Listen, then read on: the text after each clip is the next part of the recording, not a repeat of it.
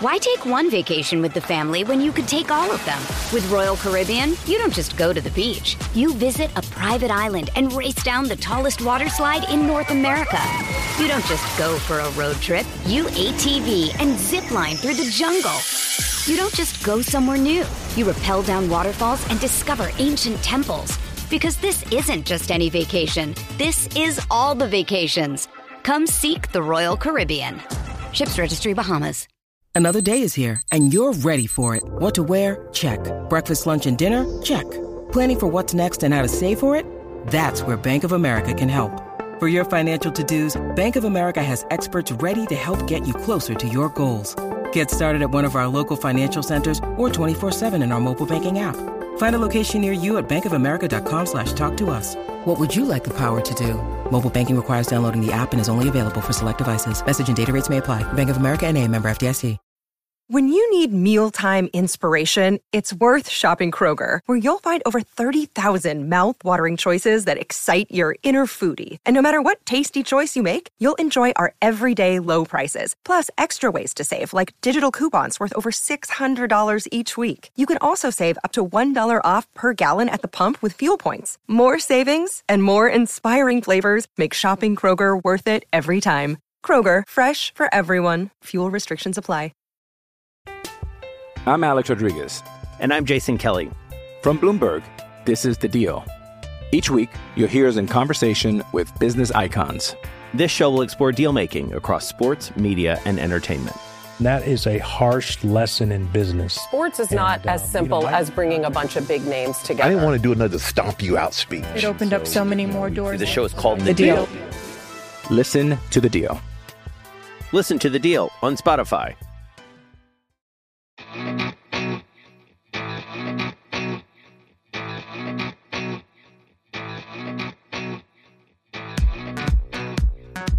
I was checking every few seconds for a little while. No, you weren't. I was for a while. I was on this thing for like 15 minutes. I paused to get up to have an argument with my wife. Not on for 15 minutes, my man. I was checking every 10 minutes, every like 30 seconds. All right, like you want me to pull up? I'm going to pull up my browser history. Go ahead. Do it. Dude, this is why. I was on here so long that I discovered that StreamYard has a nice little 8:48 p.m. is when I first logged on. What are you talking about? I've been checking every like 30 seconds because I've been terrified. I will screenshot this and send it to you. Don't know what to tell you, man. Wait a minute. This is not possible. I sent it at 8:56. How were you on at 8:48 if I sent it at 8:56? You didn't. You sent I did. You did send it. You were in the one I sent last time. No. Yes.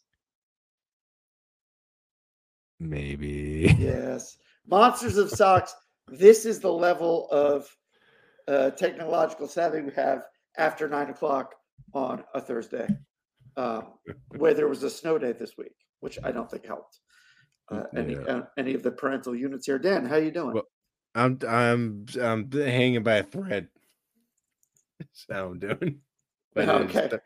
And I was actually about to say, but it's Thursday, tomorrow's Friday, so that's great. But the thing about being a parent of 3 young children is that the weekend is worse. Yeah, it really is worse. It's not good. It's not good. It's not. So I don't know. But hey, we got baseball to talk. Do we? We we got pitchers and catchers have reported. All right. We've got a possible. Do the Red Sox have any pitchers to report? Because that would seem to be important for Lucas Giolito threw off the mound today. Jarren Duran, your favorite player, is possibly going to be traded to the Padres and has blonde hair. All of this is happening, and you want to discuss existentialism. I do think that Jarren Duran in San Diego is a very, very potent mix of person and environment. I mean, he's a West Coast dude. It seems very, very new metal perfect. Yeah. That's anachronistic, but I'm going to stick with it. It is anachronistic. He could be I mean, I'm not into the new metal scene as much as you may be. No, I'm not at all. He's tatted up, at least. I don't know.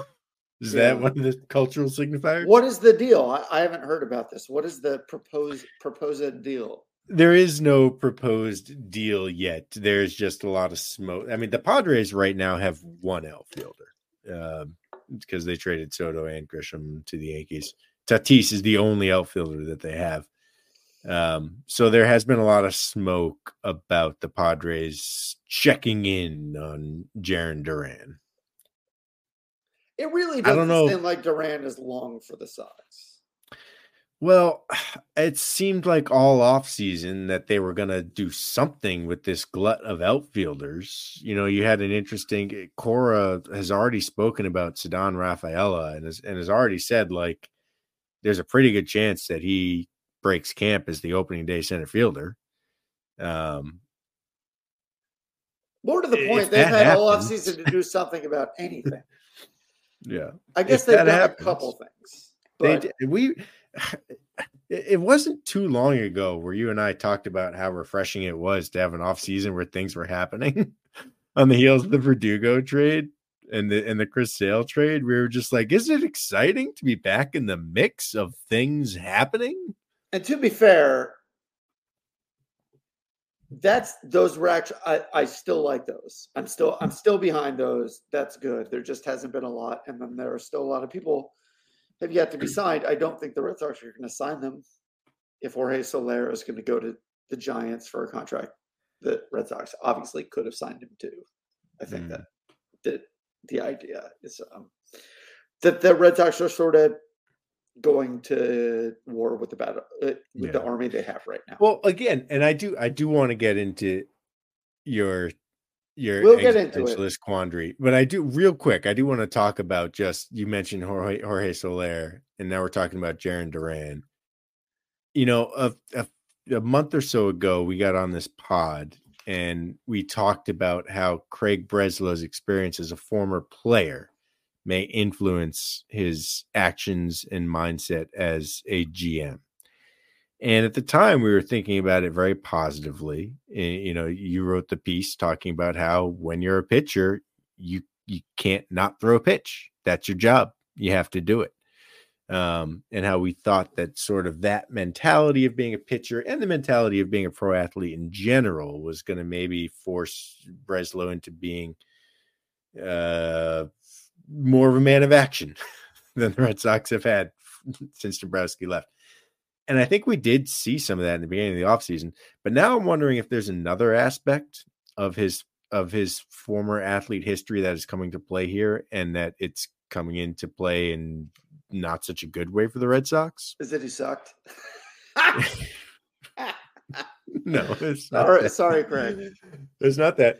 It's not that. Do you remember when we had June on the pod back to discuss the World Baseball Classic almost 12 months ago at this point? Yes. I don't know if this was on the pod or if this may have been backstage, but we briefly joked about how like a baseball player will be seen doing the crossword puzzle in the clubhouse, and all of the beat writers will be like, whoa, he knows words. Look at this. Like he writes. We call that the Mike Messina. That's what we call exactly. Yes. And it becomes part of his persona for the rest of his career is smart ball player, not just ball player, smart ball player. Yep. And I wrote about this when Breslau was hired. The only thing anyone gave a shit about when Breslau was hired was his educational background as an Ivy Leaguer, as someone who got into NYU med school. Because again, this is what happens if you're an athlete. If you're an athlete, that is impressive. Honestly, like respect. That's impressive. Yeah, he deferred it to become a middle reliever. But that's what happens if you're an athlete, and if you're of above average intelligence. You know, you spend most of your life surrounded by other guys who don't go to college, or if they do go to college, you know, aren't going there to study. You're surrounded by guys who have spent most of their life never needing to be smart, and so not bothering with it. And that your identity becomes the smart guy in the room. It really, really does. And you there are millions of quotes about this with Breslow. And now I wonder this. And I've met a few like ex-pro athletes who were never, my wife briefly worked for the NFL Players Union. And so I would hang out with a couple of other people she worked with, and there would be a couple of former NFL, no one you would know. These are guys who spent like a year or two in the NFL and who barely made it on the field, right? But they were smarter than their fellow football players, and so they made their way into the union's corporate offices in DC. And like those players all thought they were much smarter than they actually were because of the backgrounds they come up in. And I think that is something else that happens with these quote unquote smart athletes. And I look at how this offseason went, and I look at how Breslow came in at the start of the offseason, and I look at what he's saying now, how he says on his first day in Fort Myers, where he admits, yeah, things didn't go the way I anticipated. I think he got a real lesson that this is harder than he thought it was going to be. I really do. I think he came in with a little bit of hubris because he always has been the smartest guy in the room, because he's mostly been in the room with Jonathan Papelbon. That's pretty good. And once he trades Papelbon in, he was like their seventh choice. So there's like a. I don't think. Well, we talked about that too. I'm not sure he was. He wasn't their first choice. You know that. Like I feel like that's probably safe to say. And to me, he just reminds me of Joel Osteen, and it's like he's much smart. To me, he's much more trustworthy than Joel Osteen. There is a little Osteen in him. There really is. Oh like boy, do I wish you hadn't said that to me. That's the first. It's the first and only thing that I can think of when he's got like at the certain angle, he really has the Joel Osteen plastic surgery smile. Like it looks. He does have that smile. He also, at least, he was very prepared for his hiring press conference in a way that I actually found a little off-putting. Like he clearly had canned lines that he was trying to get out in a kind of Joel Osteen-esque performance way. That's fine. I would rather have that than the internalized arrogance of Bloom. And I understand that there's a cause and effect thing there, but I don't care. So we're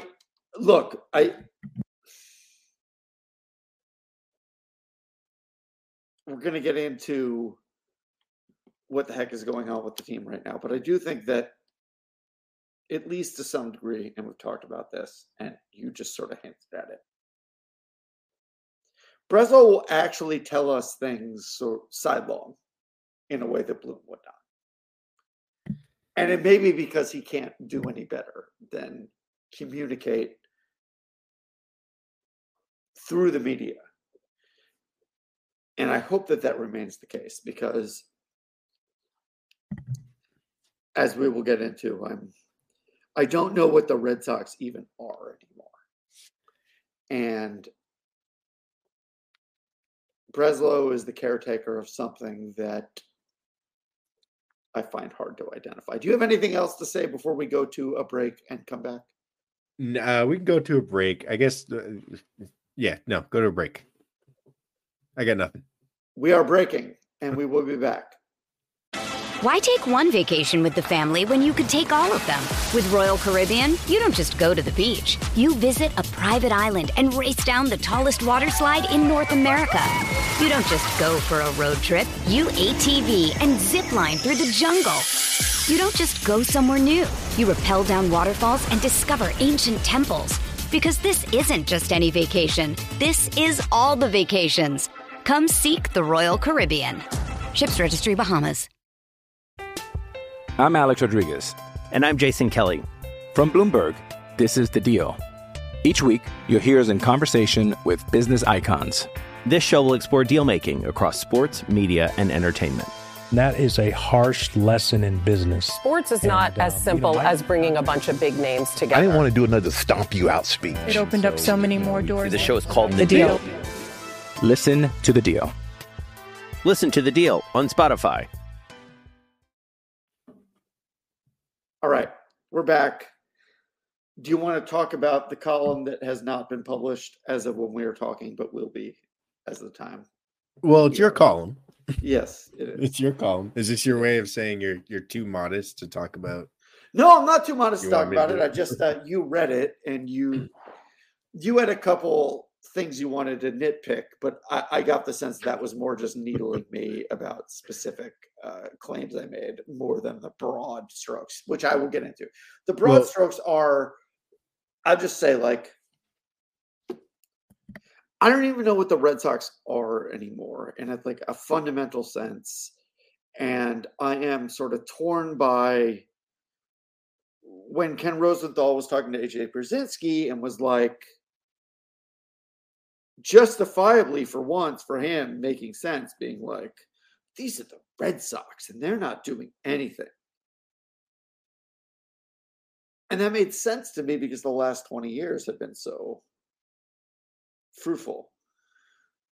And the Red Sox, under John Henry and company, successfully did something that was almost impossible, was turn a loser of almost 90 years into the strongest franchise in baseball. I want to object to that characterization because I always object to that characterization. Usually I get it from outside fans, but even back in the 90s, I did this. The Red Sox, of course, were defined by the curse, but from 1967, at least through the revival of the Yankees dynasty in 1996, the Red Sox had won more games than any other American League team. So I have always hated the and you kind of touched on this in your draft a little bit. Like John Henry did not take over a loser. He took over a team that had very, very bad luck for a long time, but he took over a team that was as strong as anyone else in the league other than the Yankees. He took over a team that, for all the talk about the sellout streak that came into place from, whatever it was, 2002 to 2009, he took over a team that always by percentage had the best attendance in the American League. Like, the Red Sox have always been a giant, always. He didn't take over. I disagree with this. I don't think that this, this is like, I hear what you're saying. Like, numbers don't lie, except for what is the one decade outside of maybe this one so far, thankfully, where the Yankees are supposed to have been failures. It's the 80s, and they won more games in the 80s than any other team. Any other team. So those stats don't really. I understand that the aggregation of them means something, but for me, being a Red Sox fan of a certain age, which you are just a little bit less than me, but more or less the same, is that there was constantly evoking back to a past that we didn't actually live, and it was a totally different identity than it has become in the last 20 years. It was an identity of like collective sorrow in various bouts of like high profile failure, and became collective joy in high profile success. And now when it seems reductive to say it's normalizing, but it also seems sort of like exactly what the Red Sox are counting on happening, because I think you think that post 2018, John Henry was like, all right, I've done it all. And now we're going to put it on like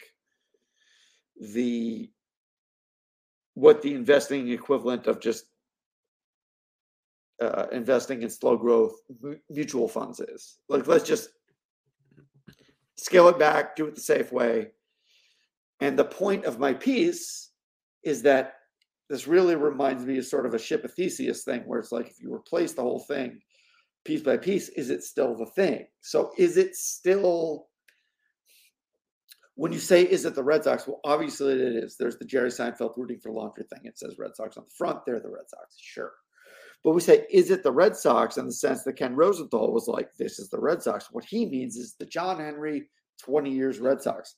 Is that over? I think that is the larger point. Has that been siloed the same way, amazingly, the first 20 years of the 20th century were sort of siloed from the next 80? Yeah. So I don't think it'll be like that. At the same time, I don't think the Red Sox are trying very hard. I feel like that Henry feels like they've accomplished quite enough to pull this off, and he is slowly, and in fifth and starts, believe that maybe it isn't, and then he does things like sign Rafael Devers. But I don't know, man. I just don't. This disassembling of the Red Sox and reassembling before our eyes and being told that they're being competitive the whole time really does seem to me to be like a thought experiment for how much bullshit you can take. And it really made me think of various philosophical things, because I have no results. Just give me some preseason ground outs so I can obsess over them, Dan. Well, you're talking about identity, right? You're talking about what makes the Red Sox the Red Sox. And this is something that I've thought about in the broader context of American professional sports a lot, actually. And not always in a positive way. Because the thing about identity is, like, ultimately, capitalism kind of destroys it in every case. The quirky mom and pop hardware store disappears, and the Home Depot that looks exactly like every single Home Depot in the world replaces it. Why? Because it's more efficient to do it that way. And when I've thought about identity vis-a-vis professional sports and like, what does it mean to be the Red Sox versus what does it mean to be the Marlins?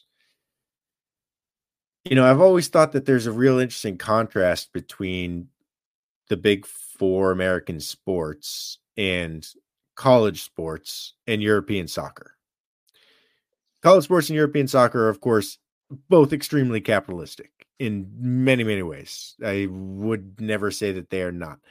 But there is a big difference in how they were founded, right? Like Major League Baseball, the American League was founded when 8 rich guys divided up the Eastern Seaboard and said, you're in this city with the team, you're in this city with the team, you're in this city with the team, you're in this city with the team. All the teams were started on the exact same day, founded the exact same day. They divided up players, and there's a sort of sense of homogeneity about that and genericism. College sports obviously weren't founded like that. The birth of college sports is a bunch of fucking guys in Harvard Yard playing football against each other. And then they say, hey, should we play those guys from Yale? Yeah, sure. And European soccer is the same way. Some of the biggest clubs in the world today were founded by children in the streets or were founded by churches. And they built themselves up into massive global capitalist enterprises, but that's not how they started. And college sports entities and European soccer teams have such stronger individual entities than all American professional sports teams do, right? Like European soccer teams don't move. They don't move. They don't change names. They don't change their colors. They do change one half their uniform radically every year. But like a team's never going to be like, we're the red team. Next, you know what? We're getting rid of our red brand identity. And we're now we've hired a consulting group and now we're orange because orange represents moving forward and like all the crap that you hear from American teams when they do hire brand consulting groups and they completely rebrand. That doesn't happen in college. That doesn't happen in European soccer. And if it did, it would seem really, really, really, really weird, right? If Duke University tomorrow came out and started wearing orange, people would flip the fuck out about it. And if the Red Sox started wearing orange, people would flip the fuck out about it too. But they wear yellow and blue. They wear yellow and light blue. Well, that is kind of soccerish because soccer does have a tradition of wearing weird ass uniforms that have nothing to do with the color. All right, hold on. I'm gonna interject here. Brooklyn time. Brooklyn story time. Everybody, woo! So I ordered from England. I had a point I was building towards. I don't remember what it was. It was like a 1971 retro Arsenal jacket, and it was blue and gold. It was the exact same colors as the Red Sox Patriots Day Thursdays, right? Yeah. And what is this guy's name? I was on a date with a British girl, of all things, at a bar really close to me in Brooklyn. I can't remember the name, but you would know it. I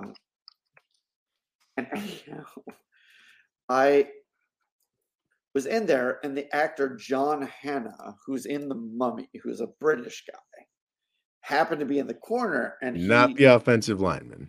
No, not the offensive. It's spelled the same way, but not the same guy. And I didn't know his name, but I recognized it. And he looked at me and he looked at my jacket and he like did a triple take being like, why the fuck would this guy have a 1971 art? And I was just like, the truth was I was trying to be as hipster as possible. Yeah. Anyhow, continue to your point. So did he talk to you about it or no? He just looked at you. Just see it in his eyes. Gotcha. Okay. All right. He might have been looking at you for all kinds of reasons. Who knows? Who knows what you're doing? I was very attractive in those days. Yeah, I'm sure you were. But like in a lot of ways, what American sports teams work to do is to tamp out the identity of individual teams. Like you can even talk about uniforms.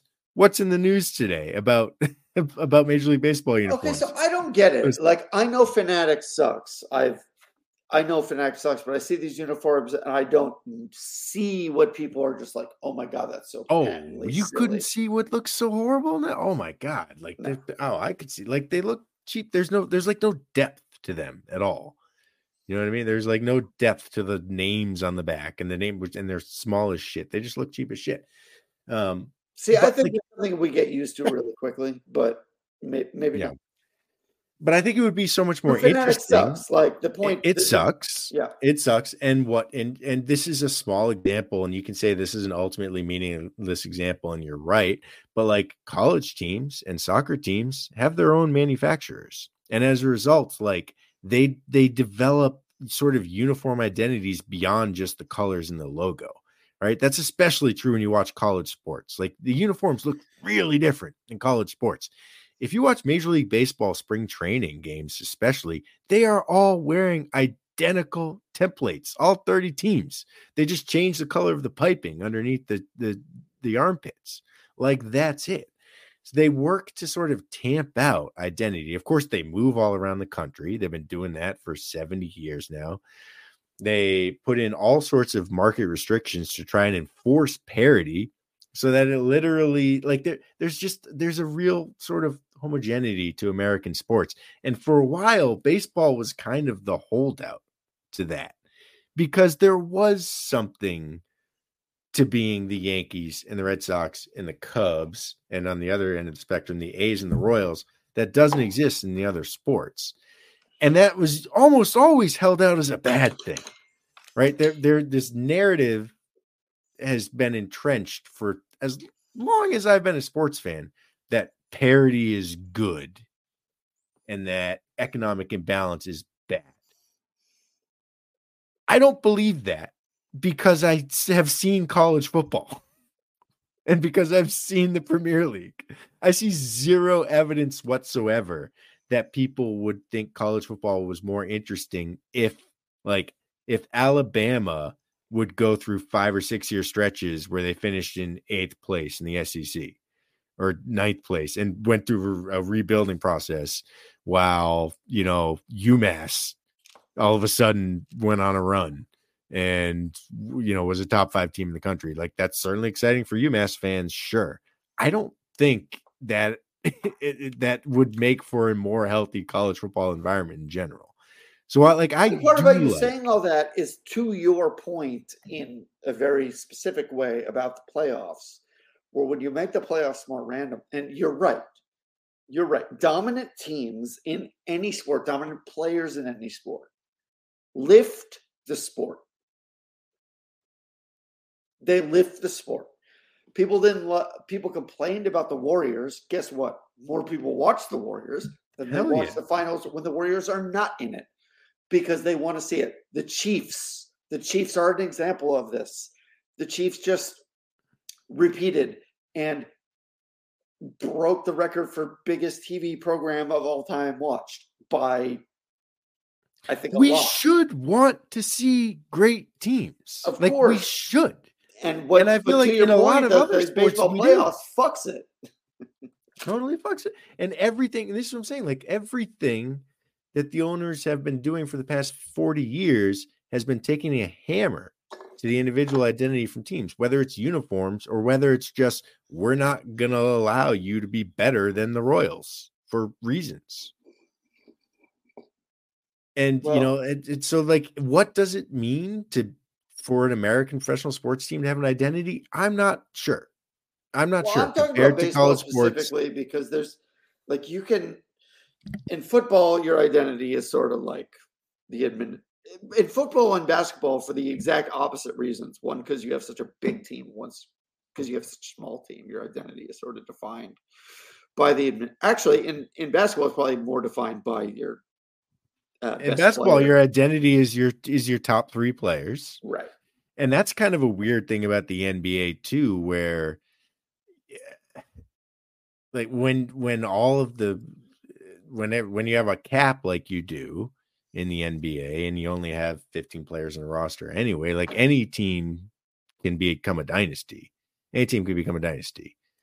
I'm glad that any team could be like you, provided they get the right player.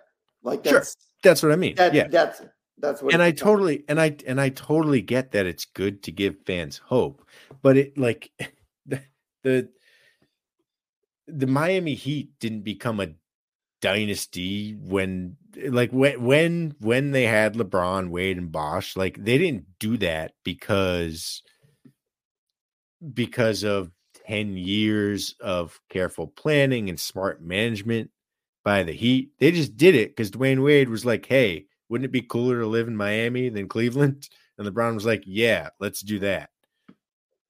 That's the NBA. That's the identities of NBA teams change at the snap of a finger. The identity of football teams, I think you're about to say, was their identity as the coach. Yes. Is that what you were going to say? Yeah. Yes. Same thing. So again, the identity flips in the offseason. Baseball, like, I don't even know what the identity is. I'm not sure either. Like, I think we've ascribed it to the GM, but at the same time, the teams can obviously take on a life of their own. And that is to bring it back to the Red Sox in the same way in 2021, 2013. What we are hoping for this year is that 2024 takes on a life of its own, and it's unlikely. That's the unfortunate part. Well, I'll tell you what the identity should be. You just asked the question, where does the identity for baseball teams come from? It should come from the fans. It should come from the fans. There is a saying you hear in European soccer all the time where the fans say the fans are the club. They truly believe that. They believe that they are what makes Liverpool, Real Madrid. They don't believe it's the owners or the chairman of the board. They don't believe it's the players. They believe it's the fans.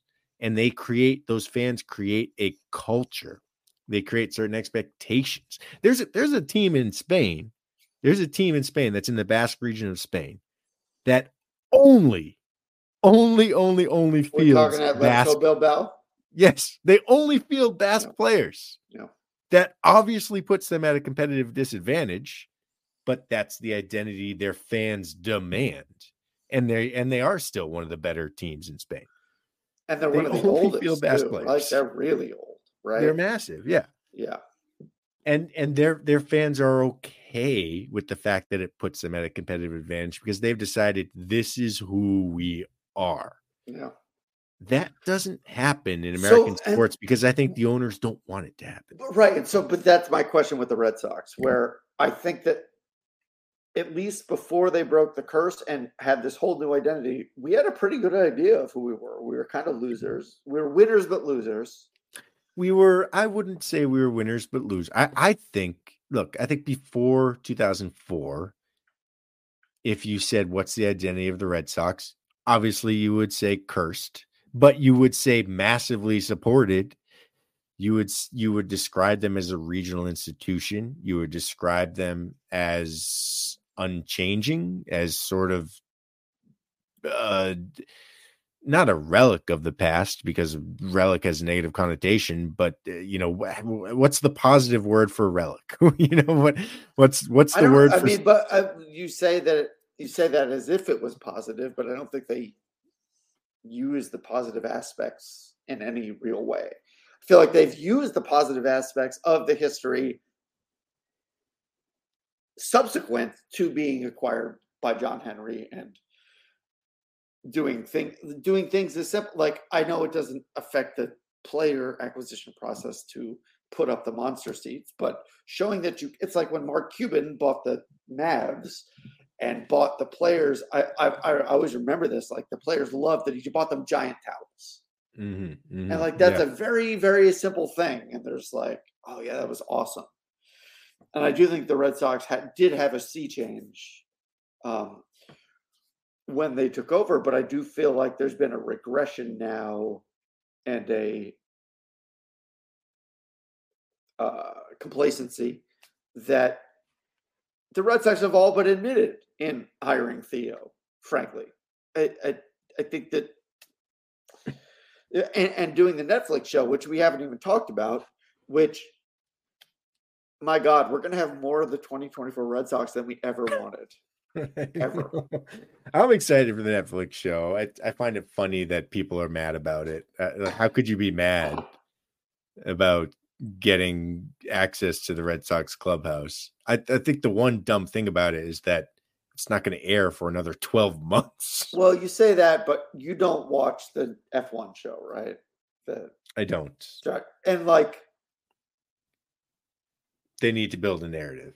The F1 show, F1 is maybe the least competitive league there is. Like, in terms of winning the title, it's a foregone conclusion 90% of the time within like a month. It's just like, it's a foregone conclusion. And they make that show, and it comes out after you know what happened. You know what happened. You've watched all the races, and the show is still fucking great because they just have hours and hours of material. And as I wrote in my piece, they'll just lie to you in ways that make you feel awesome to watch it. Yeah. No, I know what you mean. And yes, they need to build a story, right? So they're not going to release the footage as they go because they don't know how the story is going to end. I still think that's a little. I know how it's going to. I still think that seems a little too late. This seems like such a Sam Kennedy, like he thinks that this is the greatest thing to ever happen. Well, it is a good idea. It is a good idea. Like, it has killed me for years that baseball hasn't been doing this. It's like F1, obviously, F1 is and Hard Knocks are sort of the two biggest ones probably in America, but every other sport has been doing this for 10 years. The Major League Baseball. I love it for baseball. I love it for Major League Baseball. It's just for the Red Sox. I'm like, really? These guys hurt?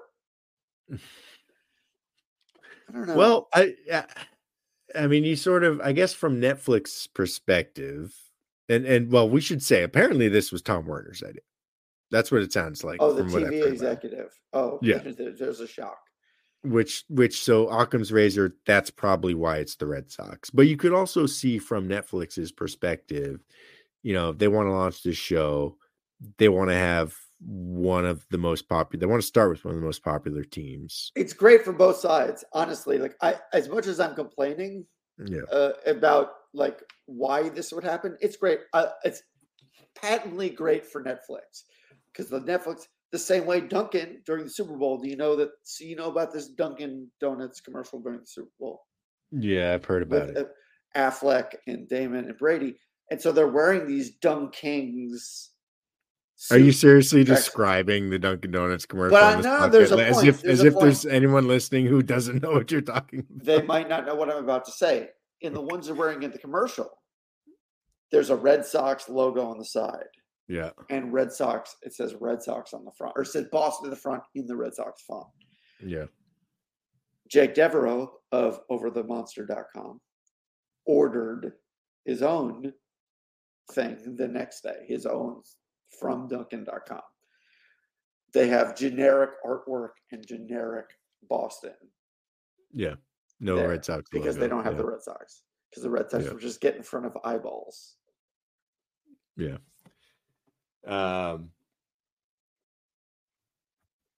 I don't know. Maybe the Red Sox will have an identity after the Netflix series comes out.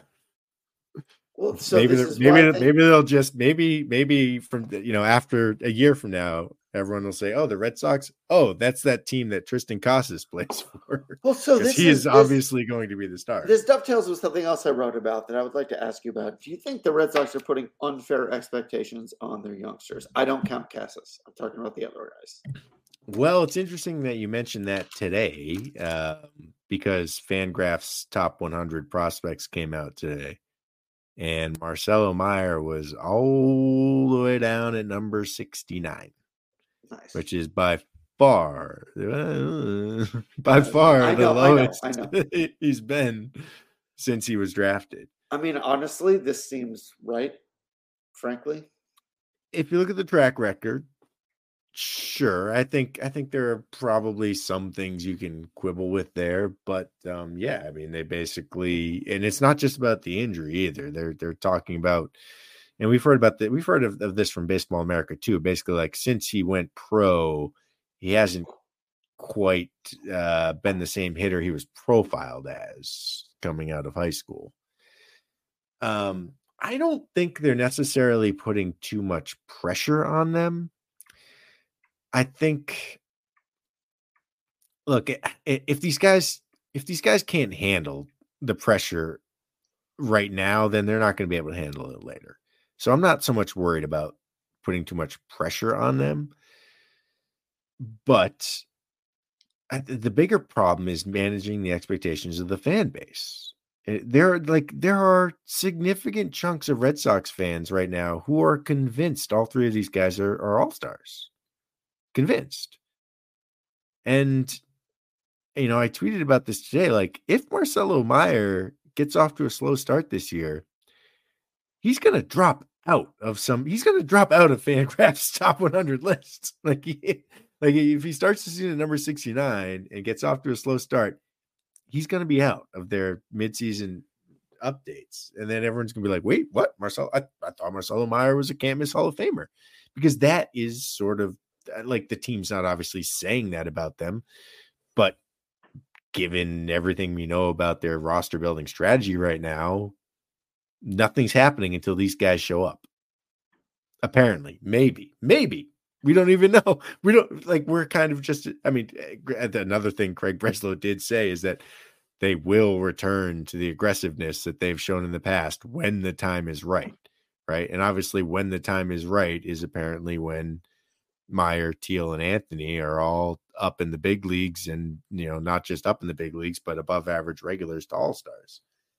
I just don't think it's fair to them, and I don't mean that in a way that I understand what's happening. It's also just not smart. It's not smart. That's the biggest issue. It's not the smart. Red Sox. They want it to be. If you want it to be a process, you can't. I mean, you can do whatever you want, But if it's the process, you don't want to stick it on very specific people because it's about the process, not about these specific people. And it does seem like their knee-jerk reaction to some things and being up in their feelings, they feel like they need something to show off, and so they're showing these guys off, and I hope they work, and maybe they will. But it seems I'd rather, if they were doing it with 6 guys rather than 3, I'd feel a lot better. Let's just put it that way. And again, going back to the identity thing too. When Mookie Betts was traded, I remember Joe Posnanski, not a Boston Mookie writer. Betts? Good question. Not a Boston writer, a national writer. Was he wrote about the trade and he was trying to break it down and breaking down the reasons why, and what he said, and he called this, sorry Brian, but 4 years before he wrote about it today, he's like, John Henry has decided that the Red Sox are just another team, and I don't know why he's made that decision. And like, that's what they're still doing with this window. Like, you look, like the whole idea of competitive windows was never supposed to apply to teams like the Red Sox and the Yankees and the Dodgers and the Cubs. It's not supposed to. That was like, a competitive window was supposed to be something that teams who couldn't afford to compete every year shot for. And sometimes it works, sometimes it doesn't. The Blue Jays competitive window is about to close, right? Is the Red Sox farm system better than Vladdy, Bichette, Kevin Biggio? Not that, and Kevin Biggio's not good. I was going to say he's not good, but he was. But he was, like, he was supposed to. You can pick someone whose dad isn't the Hall of Famer too, if you want. But my point is, he was supposed to be good. He was supposed to be good. Like, there was like, it's not like when they were coming up, it wasn't like you have Vladdy and Bichette and then Kevin Biggio down here. No one knew who was going to be. It kind of was, but now I'm just getting in the weeds. Kevin Biggio has not been as good as he's not even a big league regular. Vlad hasn't even been as good as this. And Vlad's fallen off. Exactly. Kevin Biggio is not even a big league regular anymore. And Vlad had one superstar season and now has a lot of red flags about his game. Yeah, I still think he's gonna. Same thing happened to the Whites. Like, how big did the White Sox competitive window look 3 years ago? So I would agree with you, except for the fact that I thought that the Red Sox were a team that would have a competitive window 20 years ago, and then they showed. And this is the mind fuck that we have to deal with when we talk about this. They showed that it should be open all the time, and now they close. It's what you said, Posnanski said, and I have said many times. Like, why? Why did you close it? I don't get it. It just, like, I get it because I understand how hedge funds and large capitalist organizations work, and that's clearly what they're arguing. They're acting as part of a conglomerate, and they're not the key part of it, and they haven't been since. When did Henry buy Liverpool? He bought Liverpool back in like 2014 or something like that, or a while ago. I think if you're looking 2018 is the 2018 title. When the Red Sox won that, it did seem like they were like, okay, we've done everything we want with the Red Sox. I'm not sure it's that. I don't think it's that they did everything they want. I think Henry. Yeah, no, they wanted to trade Mookie Betts, and they waited a year to do that. So there you go. I think he. I mean, again, my thing with John Henry always is he's convinced he's the smartest guy in the room, and he always thinks that he can zig where others are zagging. Or although in this case, his zigging was he wanted to zig where other teams had already zigged, and he saw other teams that they could get away with being bad, being mediocre for 3 or 4 years, and then it sets them up for a nice little run. And he said, we can do that. And look, we talked about this when Bloom was fired. They came out every offseason and told us they were trying to compete for a championship, even as they were not replacing right fielders and not replacing shortstops and trading away Hall of Famers. I actually don't think they were lying at that point. I don't. I really think they thought that they were smart enough. So this is exactly what I'm talking about, the ship of Theseus analogy. I'm not trying to. I think they thought if we take this team and just replace it, it'll be the same. And we replace it piece by piece. I'm not trying. It obviously didn't work that way. But I agree with you that they thought that it would.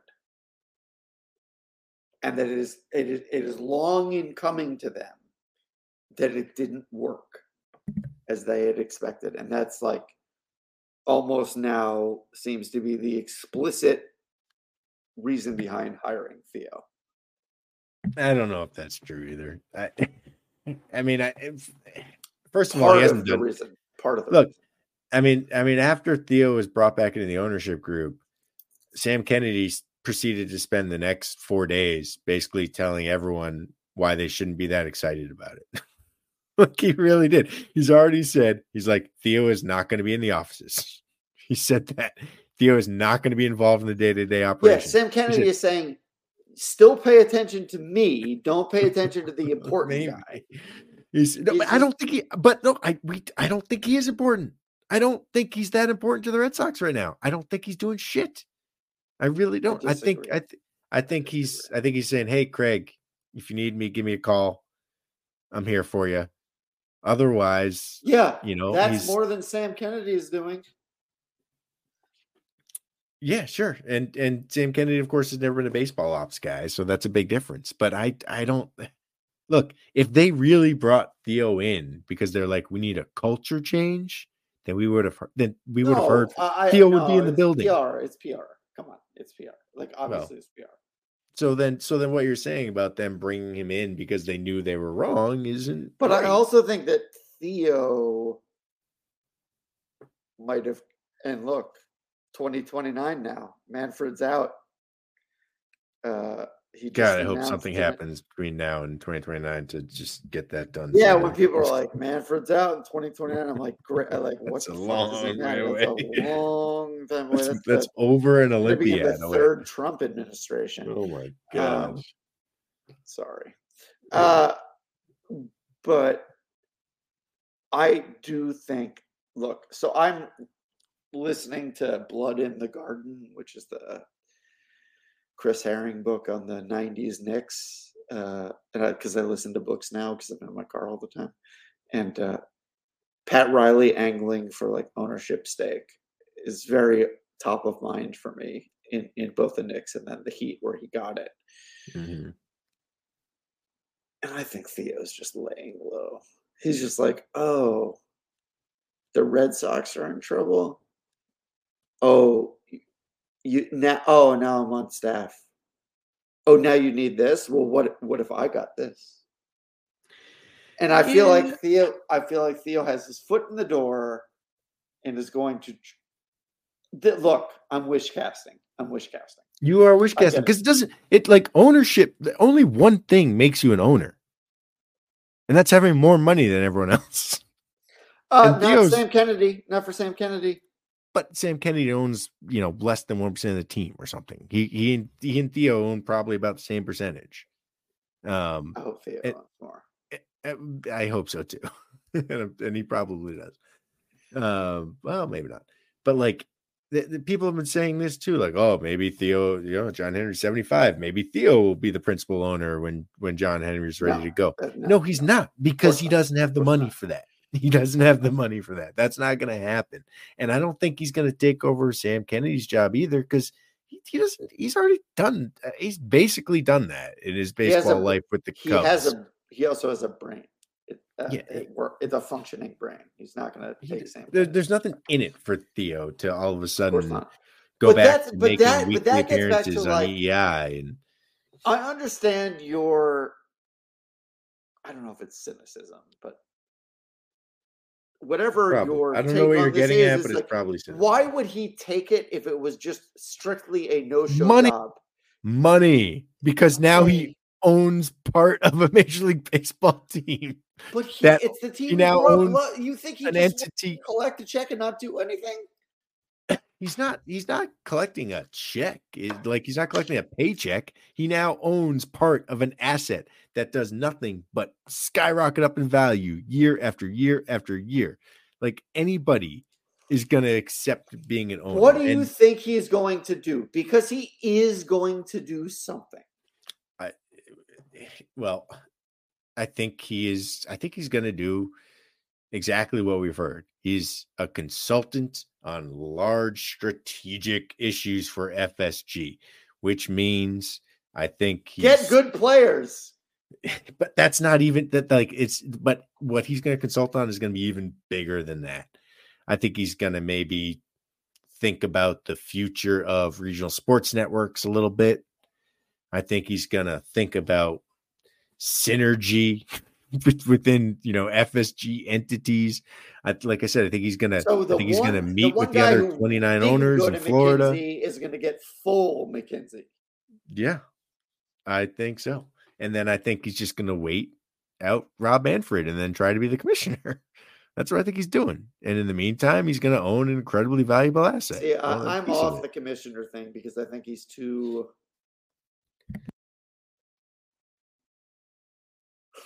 He likes baseball too much. Well, look, if anyone, if there's anyone who could infiltrate the commissioner's office, it would be him. It'd be like Bart Giamatti. Like, it would be the smart guy. It'd be like the smart guy who everybody likes actually got in there. Just if you do that, Theo, don't vacation on Martha's Vineyard because you will have a heart attack and die. Is that what happened to Bart Giamatti? He died in Edgartown, Massachusetts. Did not know that.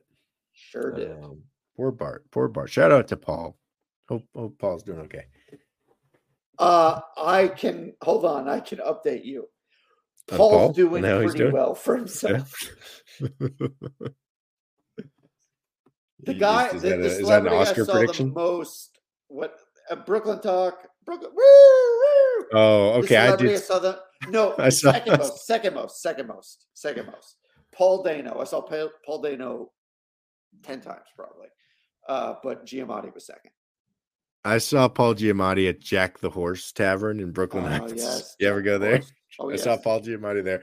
But the person I saw more was Ethan Hawke.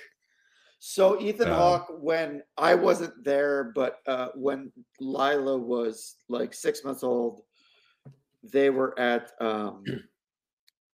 Building on Bond, which doesn't exist anymore. I just saw. And they were coming out of the bathroom, and Ethan Hawke like almost clotheslined them. And Ethan Hawke saw my daughter. Was like, I must destroy this tiny little baby. I actually, the first time I saw Ethan Hawke, he was with his daughter. Yes, I'm aware. It was the day after a snowstorm, and the sidewalks were really narrow because it was just like one shovel length. Yeah. And I was walking with my wife, and there was in front of us a father with like a little girl on a tricycle, and I, not yet being a dad myself, was kind of annoyed because they were going very slow, and we were in, you couldn't pass. You couldn't pass. You're on the sidewalk. And I'd like to think I didn't make any outward noises or anything like that. But all of a sudden he stopped and he was like, Hey, I think we're holding up traffic here. Let's let these people go. We walked by and it was Ethan Hawke. And I got the end of my story. One last Ethan Hawke story here. A friend of mine from New York. Let's keep going. This is good. This is really good. he had Thanksgiving with me one year, like 23, 22 years ago, with me and my dad. No, my friend. And I was like, what's the craziest Thanksgiving you had? He's like, well, I was a house sitter. I was at Kurt Schilling's house once. I was a house sitter for someone, and there was a Thanksgiving where I had it with Ethan Hawke, Uma Thurman, and Quentin Tarantino. And they played like charades or something. And my friend is he'd be good at that. And he was like, he said Tarantino was getting furious because my friend was better than him at the other things. And then when they left, he's like, Uma Thurman kissed me on the cheek and said, "You are so cool." And he's just like, that's my shit. Like, I just like, he's held that his entire life. This story doesn't make any sense. There was something he was house sitting. He was house sitting. He doesn't. Yet he hosted Thanksgiving. I don't know. Like, there's some missing details where like he was house sitting, like the neighbors realized. I don't know what missing details are. He was on shrooms and he hallucinated. No. I believe him that this happened. That makes zero sense. That you would be house sitting. How would it make sense that you had Thanksgiving with these three people anyway? I could no, you're right. Well, why would they be having Thanksgiving together too? Like, dude, when you become a Hollywood celebrity, Thurman was in Kill Bill, buddy. Yeah, I'm aware that they all know each other, but my point is like they all still have extended families and stuff. But they were like, "Hey, should we spend Thanksgiving with our families?" No, I spent Thanksgiving with that fucking guy 2 years later, 3 years later. We didn't have people, Dan. Not everyone has your family situation. Were you house sitting for somebody? Like, Jesus, this fucking guy. Oh, why don't you have a family? I try. All right. What else you got on the Red Sox before we get to recommendations? Because I'm getting. Let's see. I feel like there is more about Netflix we could discuss. Well, so I didn't realize right when I saw that there's the 2004 and 2024. And my first instinct was, it's just my instinct. There's no first instinct. It's just my instinct was, do we need another 2004 thing? And then I also realized, like, no, I'll love it. It'll be awesome because everything about it was great. That will be interesting to see, though. Yeah, like, will there be anything new about it? What could possibly be new? I mean, maybe Schilling gets in there and like talks, if Mike Pence had the courage and whatnot. So that's what you're excited about? No, but I do.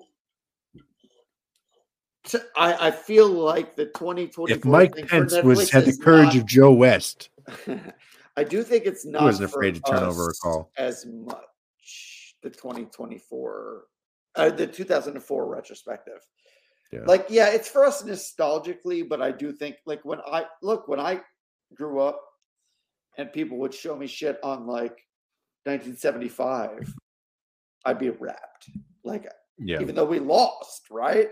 Yeah. And I feel like that is going to be and look, for Netflix is very smart. If they signed on with a team that's probably not going to be good this year to like connect it to the past in that way. So that's a good point. I have a very specific memory during the 94 strike of it must have been Channel 38, with no baseball to show. They showed a couple of games of like the 1986 ALCS. And yeah, like I watched it with my dad, and like I was enraptured because up to that point, 1994, I mean, the Reds, like in 1993, Scott Cooper was the Red Sox lone representative to the All-Star game. Like those are the Red Sox of my formative years. Yeah. And so seeing them in the World Series and in the ALCS, like I couldn't wrap my head around it. I just remember watching like every player who came up to the plate would be like, oh, there's like Rick Burleson who comes to the plate. I'd be like, Dad, was he good? Was he good? And my dad was like, they're all good. They went to the World Series. That's what they were. And I was like, what? Rick Burleson, I guess, wasn't that good, but still. I was going to say bad example, but No, but I don't like it is for people our age, some degree, but I think that a huge number of people of our age watched the DVDs, bought the DVDs the second they came out, watched them. Oh, I used to watch them I used to watch them in college, like in the winter. I would just put them on at like 2 p.m. Of course. And just watch a 5-hour baseball game. That only happened the year before, or the. But I do think that the whole Netflix thing is they're like Netflix is bigger than America, and this is for everybody. And this and to the Red Sox public relations is getting better, as I wrote. This is a great public relations move no matter what, because Netflix will make it look good no matter what happens. I was thinking, what if it was last year, right? Do you realize the Pablo Reyes game would be the greatest episode of television you'd ever seen in your fucking life? And that was last year, right? They will make it. Would that be better than the Kyle Bearclaw game?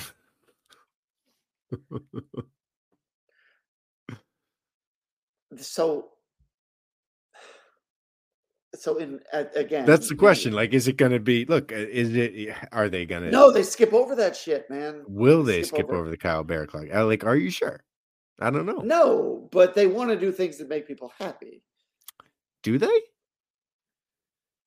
I mean, look, I'll just say from Netflix makes drugs, man. What they're doing is making drugs, television drugs, to go in your head and be like, "Oh, that's great." Yeah, but but like looking at their other sports, just All or Nothing, their soccer version, the most recent season of All or Nothing followed the German national team in the last World Cup, which is one of the worst World Cup performances Germany's ever had. And there's no sugarcoating that. And the entire that coming. The narrative of the you showed them. You got very nice. The problem is everyone else can say that about us now. Yeah. But like, and so the narrative arc of that show was, here's how the German national team fell, and it was very interesting because at least the perspective that the filmmakers took was that the Germans, who were actually one of the more outspoken teams about the World Cup being played in Qatar, and they before their first game, they all took a picture with their hands over their mouths because they were censored. The narrative that the filmmakers went with was basically like the German team was very distracted by the political situation. They were never comfortable playing in the World Cup in the first place. Their fans weren't comfortable with participation, and the weight of all of it was too much, and the players crumbled under it. They didn't shy away from that. That's the story they told. So that's the best case scenario is Netflix does that with the Red Sox. The worst case scenario is they make something really entertaining. That's why I even admit for Sam Kennedy, it's a fucking coup. It's a fucking coup. Yeah. I can't wait for it. I hope it's good. I hope it's not too propaganda-y. I know we're gonna Lucas Giolito. What a great signing for this fucking show, man. Yeah, honestly. Giolito, he'll be a big star. I think Vaughn Grissom. Vaughn Grissom is all the kids. Dude. All the kids are going to be stars if they come up. All of them. Cassis by a fucking mile, man. Cassis, he is obviously going to. I think he's going to be number one because like Devers is the star of the team, I guess, but he's not like a big English speaker, and he just like he'll be great for TV because he smiles in his dingers, as he says. But Cass is going to get in there and get all his existential too.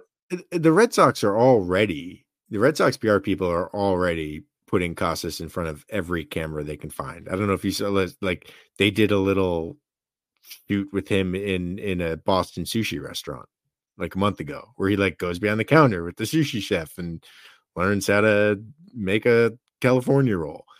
They've released footage from Camp Story, where he showed up to Camp Story, and most of the footage isn't them doing infield drills. It's Tristan Casas playing knockout at Trevor Story's basketball court. Like they've clearly decided that this is the guy they're going to put in front of the camera, and obviously, and that's the right decision. No one could possibly blame them. So I do think he's going to be the star. I think Vaughn Grisman's going to be the star, but I do hope that I really hope the Red Sox back off. Let me put it that way, and that the filmmakers are allowed to tell an authentic story of this season. There's been a lot made of the fact that the Red Sox don't have final cut. And they've said that, this isn't going to be us. We don't have final cut. I think that's a little bit overblown because even if they don't have final cut, we have second to last cut. Yeah. Or before the cameras even start rolling, there's going to be all sorts of contractual language about what exactly they're allowed to shoot. So I don't think that would be the case for anybody. Like it would be the case for anybody for sure. I am, except that let me just boil it down. I think the Netflix version of the 2024 season will be way more entertaining than the actual 2024 season. And I don't know if that'll be true for 2025. I feel like that's when, as the Red Sox are constantly 1 year out, but I kind of believe it now. So well, we'll see. The Reds. I mean, we got some quote unquote good news about the Orioles today. The Orioles had like 3 major injuries announced. They still fucking traded for Corbin Burns. So Kyle Bradish can't pitch. Okay, well, you still have Corbin Burns. Like that's not. I don't. We haven't talked much baseball on this pod yet, and we don't have time to. But there is a path for the Red Sox. I'm so happy for the Orioles, honestly. It's like, it's weird. Like the Orioles and the Commanders, the two teams with shitty owners. Oh, we changed owners, and now we're good. Or now we're trying to be good.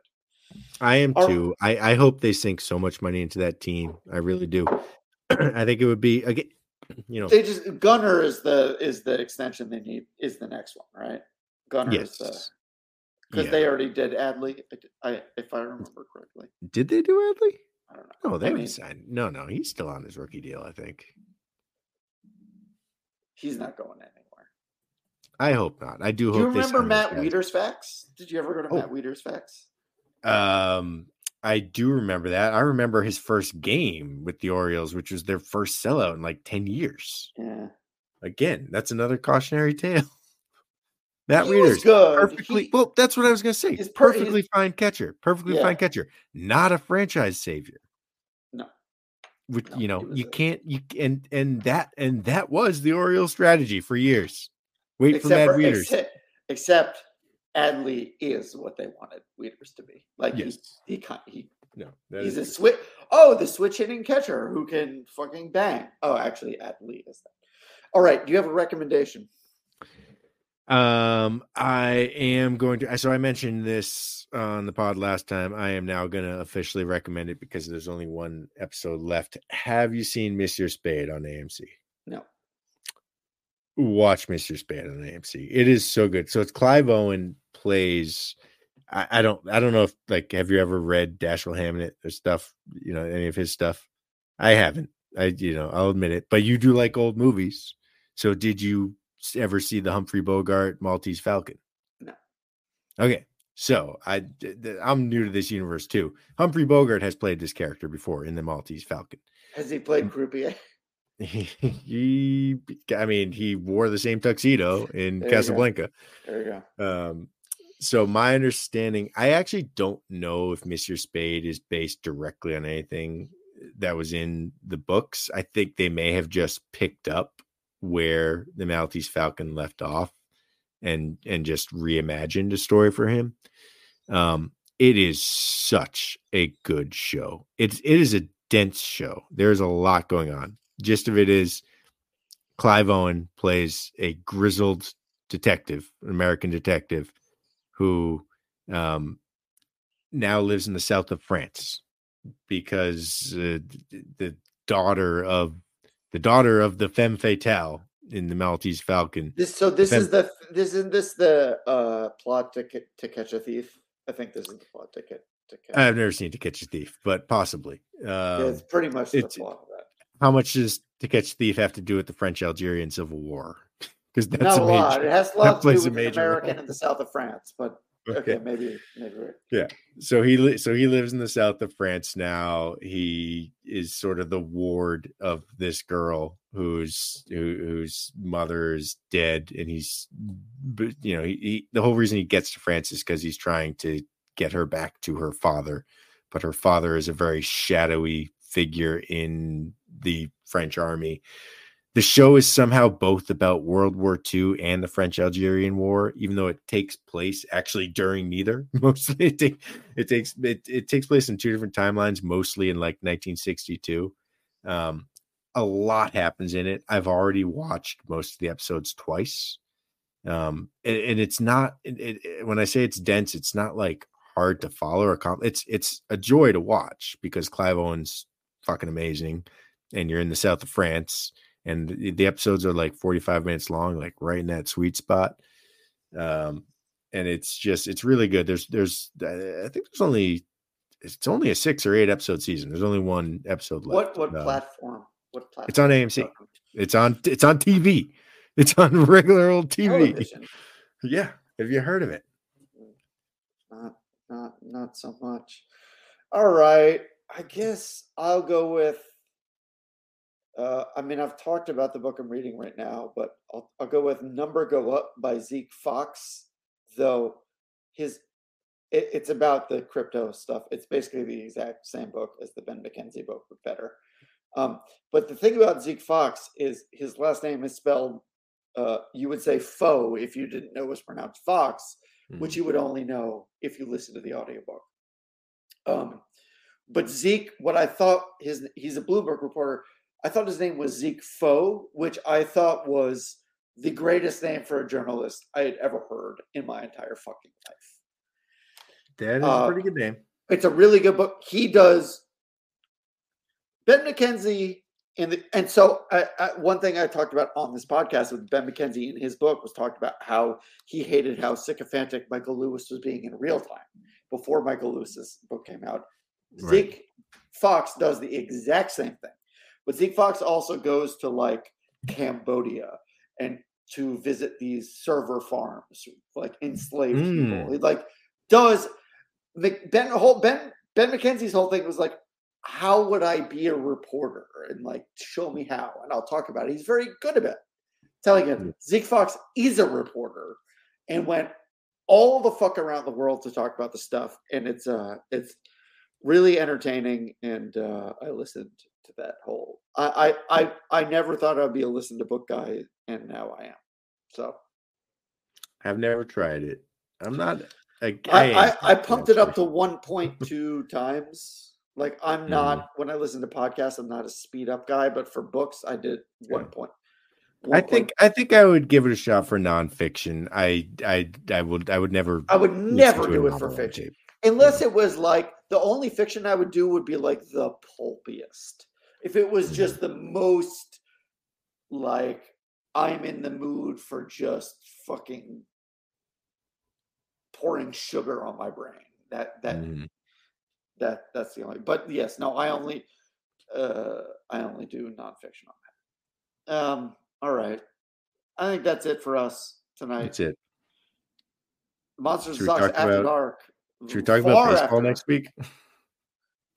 Well, we do every other week, so maybe the week after that we'll talk.